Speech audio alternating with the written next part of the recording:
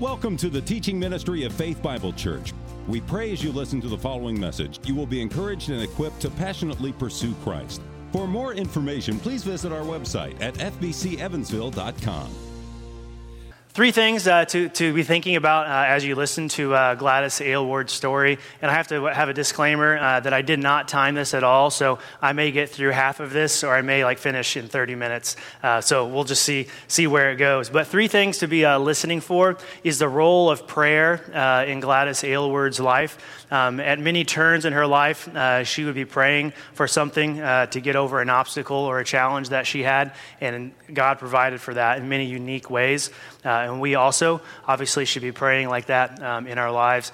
You'll see Gladys steps out of her comfort zone time and time again. She's already out of her comfort zone, then her kind of comfort zone moves to where she's at. So then she steps out again and again, stepping out in faith, something that we can be doing as well. And you'll see that she goes through several hardships, and she shows great endurance as she goes through those hardships. So many of us face hardships of various types, maybe not like hers, but we can still look to her and see how she endured while resting in Christ.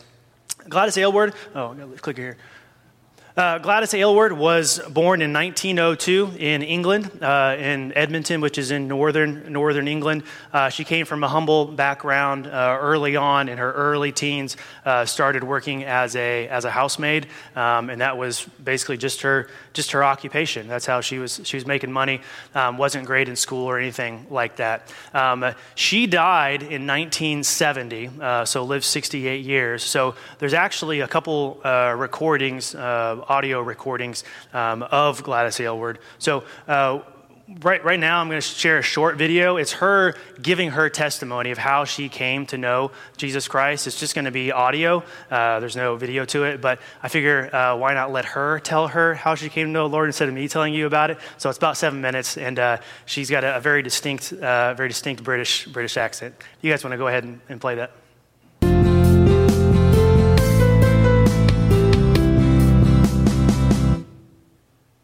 The 10th verse of the 3rd of Malachi. The great, over and above all one, Jehovah, who controlleth the hosts, leans, saying, if you will bring into my storehouse your completed tithes, that my family may be sustained, then you can prove me. And see if I will not open wide windows in heaven, pouring out blessings so many, you will never be able to use them all up. If you will bring, says God, into my storehouse your completed tithes, and you will find, as I have found, that your completed tithe as mine is this. This is Gladys Aylward, the completed task, Master. All I possess, all I have, my head, my heart, my feet, my hands, that is me, my completed task. And when God asks us to do something, He doesn't ask for one hand or one foot or even one day. He asks for the complete you. Exactly 36 years ago, I went as a girl in my 20s, and I really and truly believed that God told me to go. I was saved, not in my home, I'm terribly sorry to have to say, but after I'd left my home and gone up to work in London, and I was pulled into a church one night by a group of young people who were standing outside that church door. And I that night sat in that church, and for the first time in my life realized that Jesus Christ, Son of the living God, had died for Gladys Aylward. It shook me, it moved me, and it was going to alter my whole life. That next year, I floated around, and before I had joined a church, really knew how to read the Bible or understand very much of prayer in any what I call concrete way, he called me for China. Why he called me, I don't know. I only know he did. I was reading one day a periodical, and in it was an article on China that somebody had written because there had come into the news just a few weeks or days previous the fact that the first aeroplane had flown over China. And the article pointed out that Western civilization was going in at a great rate to this great land, and yet there must be thousands, it may even go into millions, of people in China who had never heard the gospel. And so I felt that somebody ought to be doing something. Well, weren't the churches, weren't the Bibles, couldn't they read them? When I discovered there weren't, well, then somebody ought to be going and telling them. And I now believe that this is my job to see that at least one person went to China for Jesus Christ. And so for that next year and 2 months, every time I went out, I called on somebody, either a relation or a friend or somebody I knew, and later on people who I didn't know but whose names I saw in the paper, with this one idea that I could persuade them that they were the very person who should be going to China for Christ. Well, I'm terribly sorry. Not one of them even took me in earnest. My last try was my own brother. I went home, I caught him in the kitchen, and I proceeded to tell him all that was in my mind. And he laughed, and he laughed, and he thought it was the biggest joke he'd ever heard. And he said, I don't know what you're worrying about them Chinese for. Do you know anything about them? No. Know where China is? No. Been in reading any books about China? No. Well, that's a queer thing, isn't it? Well, what are you worrying about them for? Because they do not know Jesus Christ. And I feel they should. You wouldn't go? What, me? Oh no, I'm not interested. And he made a run from the kitchen where we were standing. He had already gone out from the door when he turned back and very boy-like put his head round the door, and this is what he said. If you really believe somebody ought to be going, why don't you go yourself? Bang went the door, and away he got. I stood, I don't know how long. It couldn't be me. Why, I'd never done anything really sensible, and, well, I wasn't educated, I hadn't any money, and I wouldn't know how to begin. I didn't know about sermons, I don't know anything about church. Eventually, I just made God 2 promises. The first, dear Lord Jesus, if you will open the way and show me how, I will go myself. The second, I will never again ask anyone to do something that I believe you are asking me, the person Gladys Aylward, to do. The first promise I kept within the next year and a half by buying for myself a 3rd-class ticket on the Trans-Siberian Railway, packing the suitcase and going. Friend, I have not done what I wanted to. I have not eaten what I wanted or worn what I would have chosen. I have not lived in a house that I would have ever looked at twice. I longed as a husband and baby, and security and love, and he didn't give it. He left me alone for 17 years with one book, a Chinese Bible. That's how I know it, and no other. I don't know anything about your latest novels, pictures, theatre. I live in a rather out-of-dated world. And I suppose you say, well, it's awful miserable, isn't it? Friend, I've been one of the happiest women that have ever stepped this earth. Because that's what God promised. The heavens opening and the blessings tumbling out.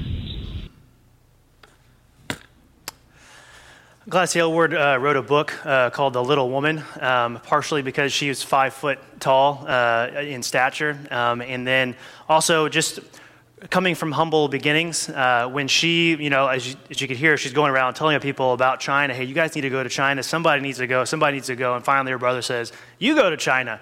And even though she was not well educated, did not have the means at all to get there, came from a very poor family, she's like, that's what God wants me to do, and there's lost people there. I'm gonna go. So she signed up for China Inland Mission for a mission school that was going on in England. It was a 3-month program to prepare the Christians to go over as missionaries. She was in that program, and she was not picking up the language at all. And her teachers were basically giving her failing marks and says, we applaud you for your zeal, but you can't make it as a missionary in China, so you're cut from the program. She was devastated.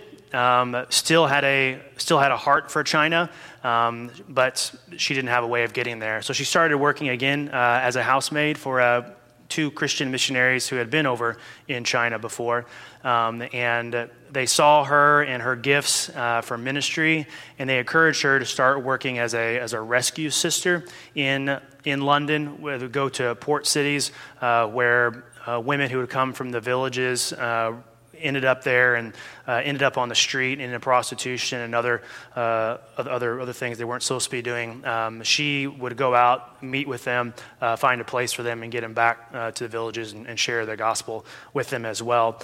She had very fruitful ministry there, but she still felt this burden for China, and so she went back to working as a housemaid.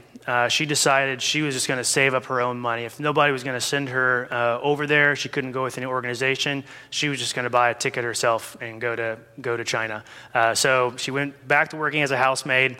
First day on the job, she went to a travel center and said, "How much is it for a ticket to China?" And for a boat ticket, it was 90 pounds. And she was shocked by that, and she said, "That's so expensive. Is there any cheaper way of getting there?" I said, "Well, you could take a train. It's a 14-day train ride across Siberia, and that would be about 45 pounds." And she said, "Well, that's still a lot, but that's half the price." And so she emptied her pockets and had like a few shillings and said, "This is my down payment." And they said, "We don't do down payments on tickets." She's like, "No, you just take this, and I'll come every week." And as she gets more money, she just kept leaving the money with the travel center. And finally, she saved up enough to go on this trip. You can kind of see here the route that the Trans-Siberian Railroad would take at the time. On the far left is where she started in England, and then she's trying to end up all the way over into the red on the far right.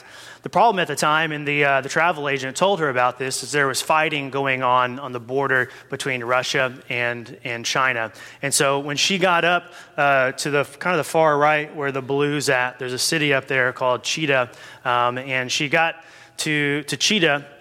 I'm getting ahead of myself. So when she got on the train and she was there while she was still in Europe, there was a Danish couple that had just attended this Christian conference in England, and they were excited to sit across from this real life missionary because they had not met a real life missionary before, and they were very inspired by this young petite woman's heart to go to China with basically nothing in her hand. She had enough food to make it the 14 days of boiled eggs and bread, and she brought a pot with her to boil and make her tea because she was a proper British woman. But beyond that, she didn't have any money, anything else to provide for herself. And so the Danish woman, asked for her name, and she said that she was going to pray for her every day for the rest of her life, even if she never met her. So they exchanged Bibles and wrote their name in each other's Bible, and so she continued to pray for her the rest of her life, apparently. And they gave her a 1 pound coin, which to her was worth well more than anything she could have had with her. And that 1 pound is going to come into play here later. So she gets to Chita in Russia after being on the train for many days, almost 2 weeks. And as she gets over there, everybody's speaking Russian. She doesn't speak a lick of Russian. And she's starting to kind of understand. Everyone's getting off the train at each stop. And finally, she gets to Chita, and she's the last person on the train. And they're she can tell they're motioning that she has to get off. She's like, I'm not getting off in Russia. I need to get off in China. This is obviously not China. But she started to understand that there was the skirmishes and the battles going on there, so the train was not going to be able to go any further. But she refused to get off the train. And they're like, fine. So the train started going on. She's the only person. And the train gets up basically just to take the wounded and the dead of the soldiers back. And so she's now gone well past Chita, and the train just stops there in the middle of the tracks. It's not going anywhere. So finally they force her off the train, and she has to walk her way back in the middle of the night back to Chita in the cold. And when she gets there, they treat her as basically an illegal alien coming in there. They took her passport, and on her passport they could see that it said Missionary, and their English was not very good. They saw the Missionary, and they thought it had something to do with machinery. So machinery. And in this young, budding communist nation, they were excited to have somebody who knew how to run machines. And so they were showing her around town and saying, "Hey, you need to stay here in Russia and be a machinist for us." So she's like, "I'm not a machinist. I'm a missionary." And they still wanted this foreigner there. And when they realized that she wasn't going to be staying there, they basically held her captive. And this one woman came to her in the middle of the night and says, "You have to get out of here now in whatever way that you can, because you're going to be stuck here forever." I've seen people basically stuck here as slaves. She was scared stiff. In the middle of the night, that woman was able to let her out, and she ran. Gladys ran and found a Japanese boat. At this point, she'd gotten from Chita to Vladivostok, which is your far right in the blue. She ended up taking another train at this point, and so this Japanese captain said, "I can take you to Japan, but you have to be my prisoner," which is the Japanese kind man's way of getting around taking in a foreigner into Japan without like a visa. If he took her as a prisoner, she could go there. So she was getting ready to get on the boat, and the Russian soldiers had been looking for her and saw her, and they went running after her, and they're like grabbing onto her as she's trying to get onto this boat. And so she reached in for that 1 pound that she had received from the Danish woman and basically threw it at them and said, "Here, take this." And they were excited for that, so they let go of her and took the pound, and she was able to get on the boat,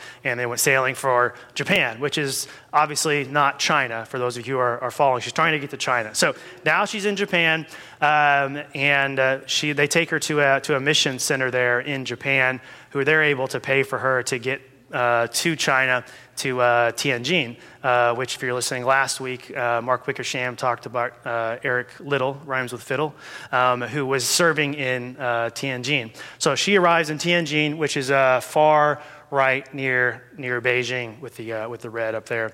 And then from there, she takes a mule ride to get from that Beijing area down to that red mark there, which is Yangcheng in Shanxi province, where Jeannie Lawson is waiting for her. Jeannie Lawson is somebody that Gladys overheard someone talking about at church in England. It was this elderly woman whose husband had passed away, and she had been serving in China for many, many years, and had been praying for a young woman to come and to take over. And when Gladys had heard that in England, she's like, "I'm a young woman and I want to go to China, so I'll go over there." And so she had written to Jeannie saying, "Hey, can I come and work with you?"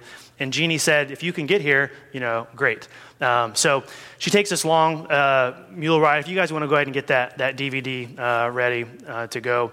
They made a movie about Gladys Aylward called The Inn of the Sixth Happiness, and we'll talk about that in just a minute. But this movie came out in 1958, and it was an Academy Award nominee.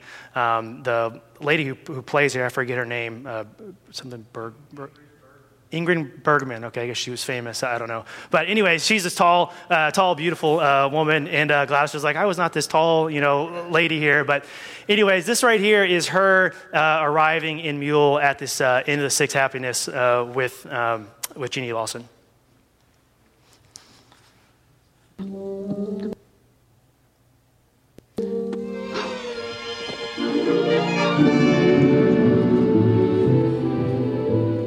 Chang.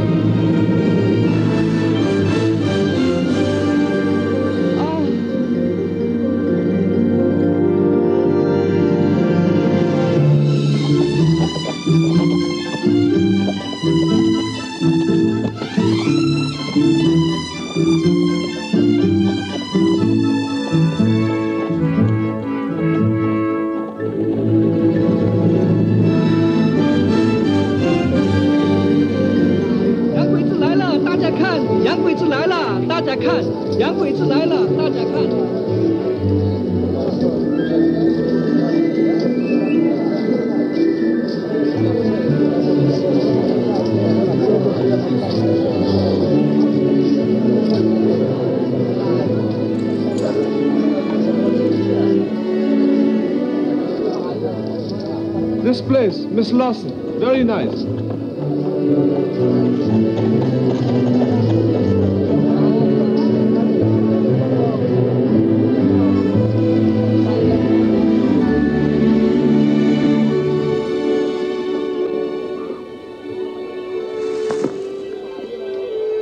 Are you Mrs. Lawson? Yes, you're Gladys Aylward. Good for you. I didn't think you'd make it. Get down, girl. You're home. Come in and see our grubby palace. Oh, don't get too discouraged. We'll fix it up. Isn't it very big? That's why I bought it. It's an old inn. We're going to reopen it. You and I and young my cook. That gave you a jolt, didn't it?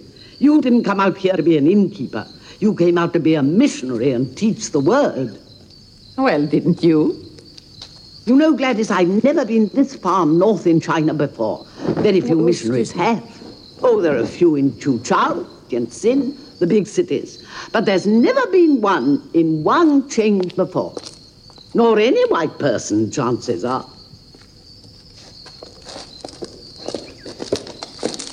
Thank you. Goodbye. Goodbye. Goodbye, thank you. Now, people here call men in the next village foreigners and suspect them. So why should they listen to us? But then how do you hope to reach them? We're after something bigger. The mule trains pass through here. They stay the night at the inns and then go on their way. These muleteers are the newspapers of North China. If we can make one of them listen to us and believe, we reach more people than there are in Wangcheng. Come on in. It's even worse inside. Why would they stay at our inn? Because we're going to charge them what the others do for food and lodging and offer something the others don't.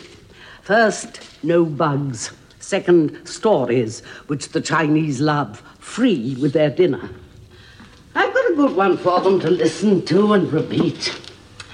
Once upon a time, in a little town called Bethlehem, a baby was born. Oh, it's a wonderful idea.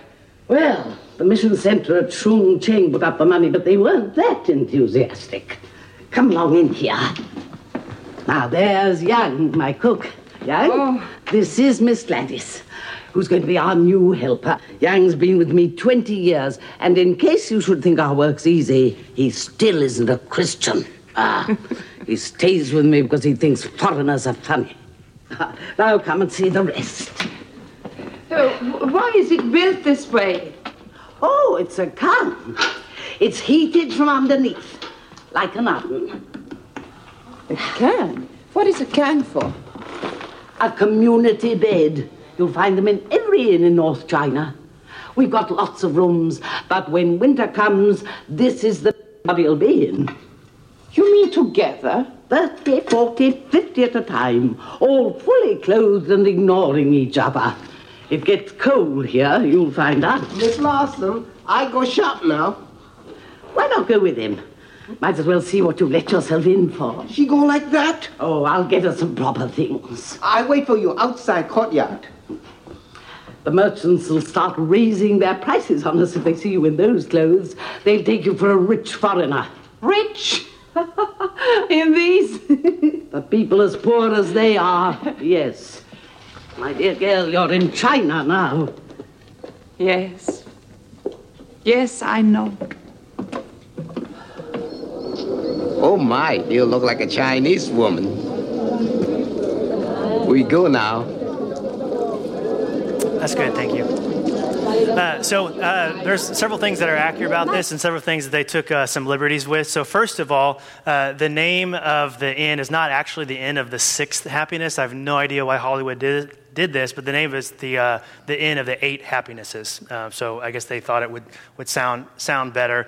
And also, Jeannie Lawson. So after Gladys had been traveling for about a month, after all these hardships, nearly dying, being in captivity and going over boat and land and quite hungry, she arrives there after riding on this mule for several days. She said it was extremely uncomfortable. She was so happy to get off of it, finally here to see, Jeannie Lawson, the one that she'd been waiting to see. And she got off her mule and Jeannie looked up and she's like, "Who are you?" And she's like, I'm Gladys Aylward. And she was like, "Well, you going to come in?" Like she was just like very stone cold, and then brought her in, and Gladys just walked into the room, and this looked much nicer than apparently it actually was inside of the inn, because Jeannie hadn't really done much to fix it up, and so Gladys finally just kind of asked, like, "Where should I put down my stuff?" She's like, "You can sleep, wherever you want." And it was just all in shambles over there, and so it was a rough night for her after arriving there, but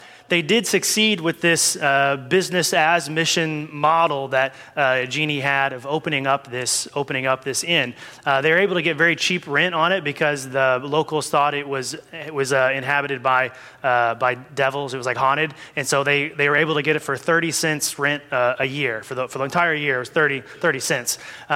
So it was a good deal. Not much overhead, and like they said, there's the muleteers. It'd be several mules in a line that are carrying goods or people, and what Gladys would do is she struggled at first, but she went out there and did what Jeannie told her and said, "We don't have any bugs, we don't have any fleas, and we have good stories. Come inside." And they would go past her. So she finally started just grabbing the first mule and ringing the head in. And so as soon as she could get the first mule in the door, all the rest of the mules then would follow. And they couldn't. Once they started eating the hay, the guys couldn't get them to leave, and so the guys were stuck there. And so here you have these two British women. This very young, petite. She's about 30 years old at the time, and then the elderly woman ministering to 40, 50 men at a time.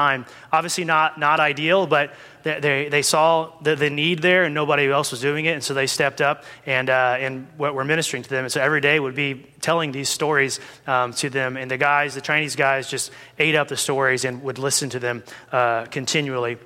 After in this whole time, Gladys started getting better and better at Chinese, and spoiler alert, she gets very good at Chinese, despite what the China Mission Training School in England had said. And she eventually gives up her British citizenship, becomes a Chinese citizen, and continually wears, even after she goes back to England, the Chinese attire, just as you saw in the video, her putting that on so that she could be among the people. After about a year of that, Jeannie was at some other house, and she had a fall, and she ended up dying from that fall. And so Gladys was there by herself. Any funding that Jeannie had was gone, and so she started praying because she didn't have the means to keep this inn open and to do it by herself. So one day, I forget what my next slide is. Oh, yeah, perfect. So one day, the guy named the Mandarin, who is basically the leader of that city, Yangcheng, he gets brought into her courtyard on one of those sedans that get carried by people, and so he's just like sitting on that while people are carried in, and he's dressed very, very nice, and she's like, oh no, and she's like, what did I do? Like, because he's the type of guy who says, like, off with your head, and your head goes rolling, and she had seen some beheadings there at that time, and so she was quite nervous, but he had come not because she was in trouble, but there was a new edict in China that they were outlawing foot binding. For hundreds and hundreds of years in China, young girls, when they were about 2 to 4 years of age, they would have their feet bound up. So it'd be this long tape, basically, that would get wrapped around their foot so that as they grew in stature, their feet would not get any bigger. So basically, they were being constantly confined because they thought that small feet like this on a grown woman is beautiful. And so it was extremely painful because obviously our bodies are not made to be done like that. If you see pictures, like their feet are just all squashed up. So now, this is about 1930s, China has put out a nationwide thing that this has to be abolished. However, you can't just change the mindset that this is no longer beautiful and no longer desired and no longer what your daughter needs in order to get married. So they would continue to do this, and nobody wanted to try to go and enforce it. One, because a man could not get in there and take a look at the feet like this. It was too improper, and no woman wanted to do it because all of them already had bound feet and did not want to get involved in this controversial matter. So the Mandarin came to Gladys and asked if she would be the foot inspector, and said that she would basically pay for all of her travels and give her a stipend, and basically enough for her to continue to run the inn whenever she was back there. And she told him, she's like, I can do this matter, but I must tell you, I came here for my God to share the gospel. And if I go to these far-reaching villages around here, I'm going to share the gospel as I go. And he says, that's fine with me. So she was basically being funded by the Chinese government at that time to go and to share the gospel. And so she stepped out of her comfort zone and did that. And she used this opportunity to be the foot inspector for God's glory. She had a lot of favor going on with the Mandarin, who was, as I said, the most powerful guy in the city. She had seen her success in going and helping getting the girls to stop binding their feet and changing that mindset, and her kindness that she had with others. She had the Chinese name. Her last name is Aylward, obviously, and so her Chinese name was Aylward, which means the virtuous one. And so everyone saw her as the virtuous one. There was one day in Yangcheng, there was a prison riot that happened, and a guy had gotten a hold of an axe and had actually attacked several other prisoners and killed them with the axe. And the Mandarin actually came to Gladys and said, Can you do something? Can you help us? This is beyond us, and he's going to kill many more. Stepping out of her comfort zone, she went into this all-male prison where the guy still had the axe, and praying, she went up to the guy and said, give it to me. And the guy with the axe was like, hands it over to her, and everyone's shocked at what's going on right now. And she brought peace to that prison at the time, and you'll see later if we get to it that she got into prison ministry as well in another city. So all this is going on, and one day she was walking back from the market, and there was a lady who had a bundle of something. She couldn't tell if it was like bread or whatever was in it. It was this bundle, and she's like, here, you buy this. And she's like, I don't need anything. I'm good. And she says, I don't have much money. All I have is 9 pence, which is a really small amount. She's like, that's enough. And she realized it was a small child. It was a baby. And Gladys was just, shocked at this point. And the woman's like, 9 pence is enough. You can have the baby. And she's like, I don't want to buy a baby. And she's like, well, fine, I'll just leave it here. So Gladys ended up giving 9 pence to this woman she never saw again, and took in this child because it was being thrown out, basically. And she raised this child. It was very dear to her. But it became that it was not the only child that was dear to her. She very quickly had about 20 children that were living with her at the inn. So she was running this inn and taking care of, as a single woman, 20 children. Obviously, a lot for her to be doing. Again, stepping out of her comfort zone and doing things that are beyond her own capability. About 1938, so she's been in China for 7 or 8 years right now. She's already become a Chinese citizen. Japan has started to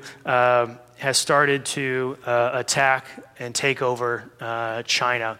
At one point, the Japanese end up bombing Yangcheng.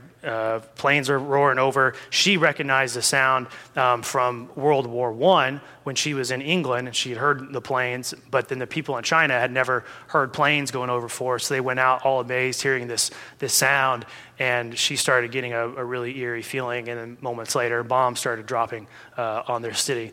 Hundreds and hundreds of people died. The city was in ruins, many parts of it, and there were many orphaned children. So her number of 20 kids quickly grew to 40, 60, and finally she had about 100 kids that she was caring for. She had a little bit of help from some of her helpers there, and many of the older children would help take care of the younger ones. But for about a year or so, she's helping take care of refugees. She's some points taking some of these kids to and from the villages.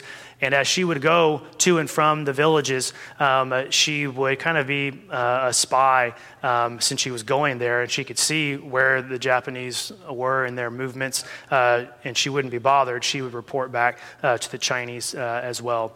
In her inn, which had been it wasn't destroyed, but been damaged quite a bit, so she's living in a different place. She would still care for the wounded soldiers and some wounded citizens there in the courtyard. On one occasion, she was there at the inn, and some soldiers came in. They were not friendly at all, so she thought they were Japanese, but then by their attire, she figured out they were Chinese, and she's like, why are these Chinese soldiers being so rough with me? And the general of that platoon came in, was very upset with her, and she says, who has told you about me? And she's like, I have no idea who you are. Nobody, I don't know what you're talking about. She's like, who told you about me? And she keeps swearing she knows nothing about him. She's not spying for the Japanese. He leaves. She still stays under guard under these soldiers. He comes back again, still furious. I need to know. I know you've been talking about me. I know someone's talked to you. Who is it? Just tell me who it is. She's still dumbfounded. And finally, on the third or fourth time, this is after a day or two, she's still being guarded. He comes in and he says, I know that someone has been talking about you, because I know that I have heard you speaking, and I've heard others saying that you know that I'm a sinner. And she was saying, I didn't need to know, who you are. I know that we are all sinners. And he was talking about how all the things that she was saying about him, he knew to be true in his life. So she thought that she had been spying, and she was basically for the next hour preaches the gospel to him, opens up her Bible and explains how she knew these things about him.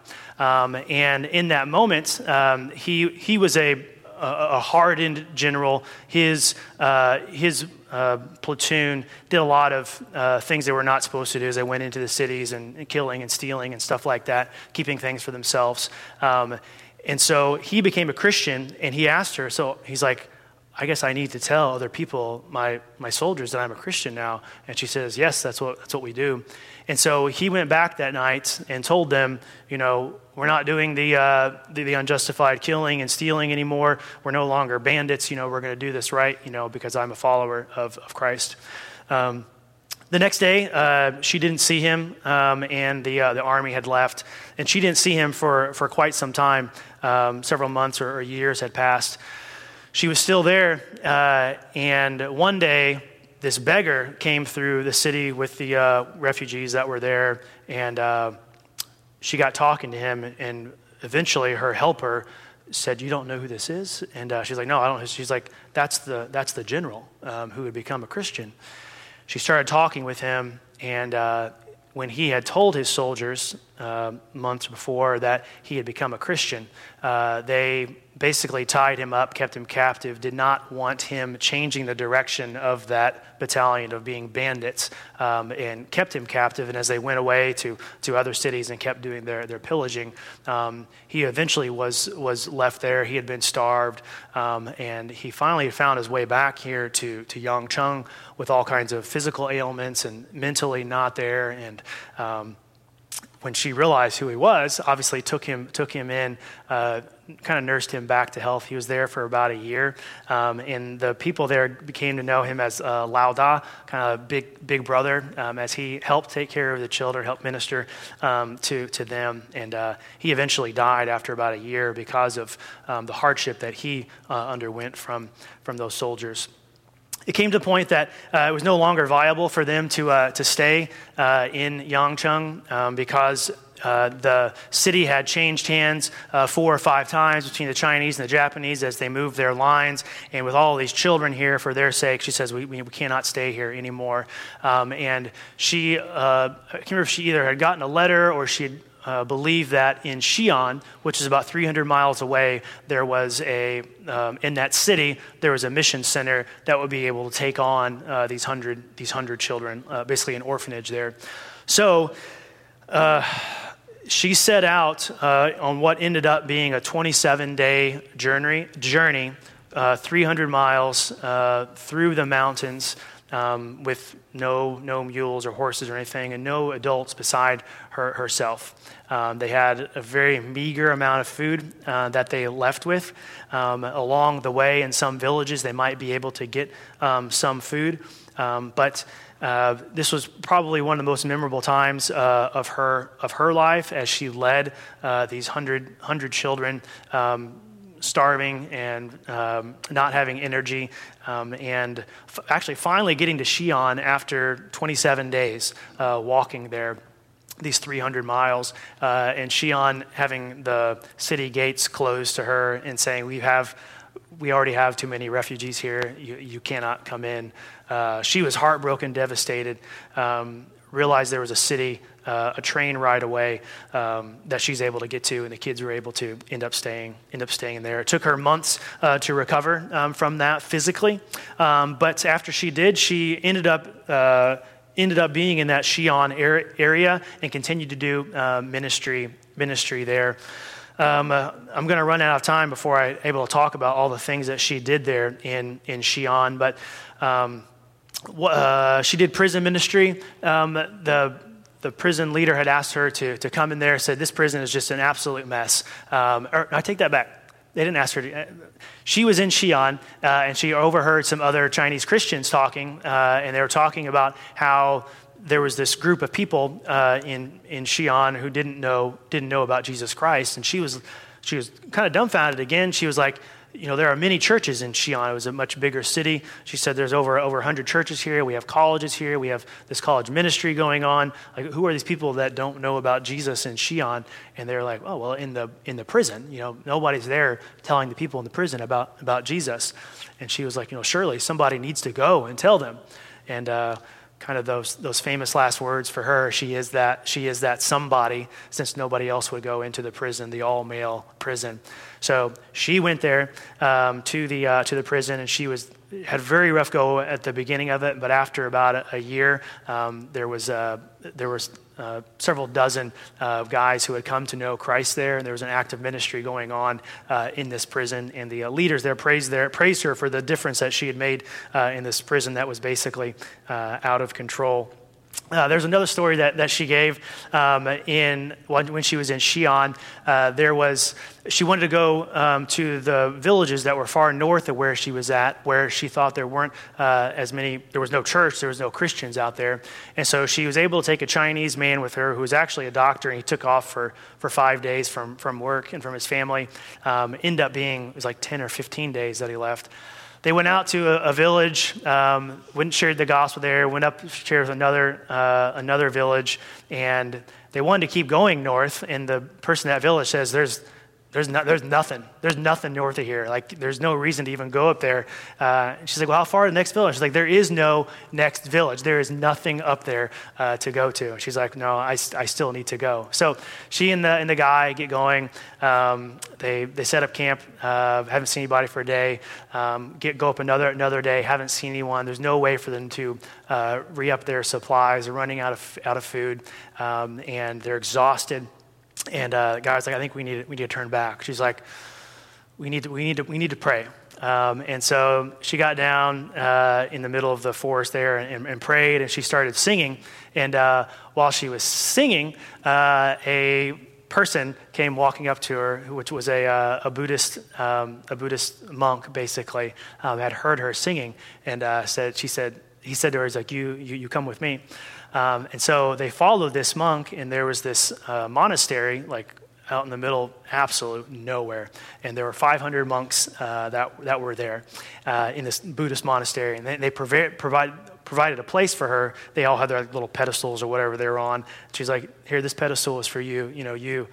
They say, like, you say something. And so she shares the gospel, and then she's like, okay, we're going to sing a song. And they sang out, like, okay, you talk again. And she just kept going on about 4 times, again, sharing these truths. And then they said, okay, it's nighttime now, so we'll go to our places. They provided a room for her, and she was in her room, and she'd have these knocks on her door at night, all through the night, and her Chinese doctor friend as well. They would come in twos because actually the males were not supposed to have contact with her as a woman, but they went ahead and did it as groups of 2. And they would say, tell us more about this way. And they'd leave. 2 more would come, tell us more about this way. This went on for 3 or 4 days. And she found out that 4 or 5 years before this, one of the monks had gone into one of the villages, 2 or 3 days away, to pick up supplies, and they had received a tract that was telling about the gospel and about the God who loves. And so they had been praying to their gods or whatever for 4 or 5 years, looking and searching for the God who loves. And they said when they heard her singing in the forest, they thought she was singing about the God who loves, and so we're eager to bring her up there. And she says, I don't know how many of them became Christians, but I cannot doubt God's work in their lives. Fast forwarding. Just about here to the end, that's the Xi'an ministry. She ministered in the churches there and with colleges. After 17 years being in China, she felt led to go back to England. Somebody paid for her to go back to England, and she was speaking at churches there, talking about China, trying to get more people to go to China. She started a Chinese church where she was at and did some ministry among them there. She then returned. She could not go back to China because the communists had completely taken over and were not allowing foreigners, especially missionaries, to be there. So she went to Hong Kong, which was kind of a part of China, and she started an orphanage there, and then ended up in Taiwan, where the losers from the China war that had been going on between the nationalists and the communists. The nationalists end up in Taiwan, and so she went to Taiwan and started an orphanage there as well. And she ended up dying when she was 68 there in Taiwan, which is where she was buried, I believe. So Gladys Aylward, I read her book. She's got just tons and tons of stories about how God was answering in remarkable ways. You can see some instances, as I shared, of where she hits these obstacles where there is no way to go forward, and she prays, and God miraculously provides that way. And you can see time and time again where she leaves her comfort zone only to find that she has to leave that new comfort zone, and she has endured many things as well. And so I found it encouraging reading about her and trying to think of ways that I need to get out of my own comfort zone and try to live a more sold-out life like she did, and thinking of how she prayed in those situations as we can as well. Our time is out, so I will pray for us. If you have any questions, you can ask me afterwards. I don't know if I'll be able to answer them, but I'll go ahead and pray for us. Father, we thank you for your work in Gladys Aylward and many like hers that we are able to be encouraged by. Father, we know that you are the God who never changes. We know that the Holy Spirit is with us now and empowers us to do things like she did and like you did, and do them even greater, Lord. And so I pray, Father, whether it's here in Evansville or in another land, in our family or in a neighbor's house, that you would help us to step out of our comfort zone, help us to see where you would be wanting to use us. And I pray that you would help us to depend upon you all the more in prayer and help us to endure. It's in Jesus' name we pray. Amen.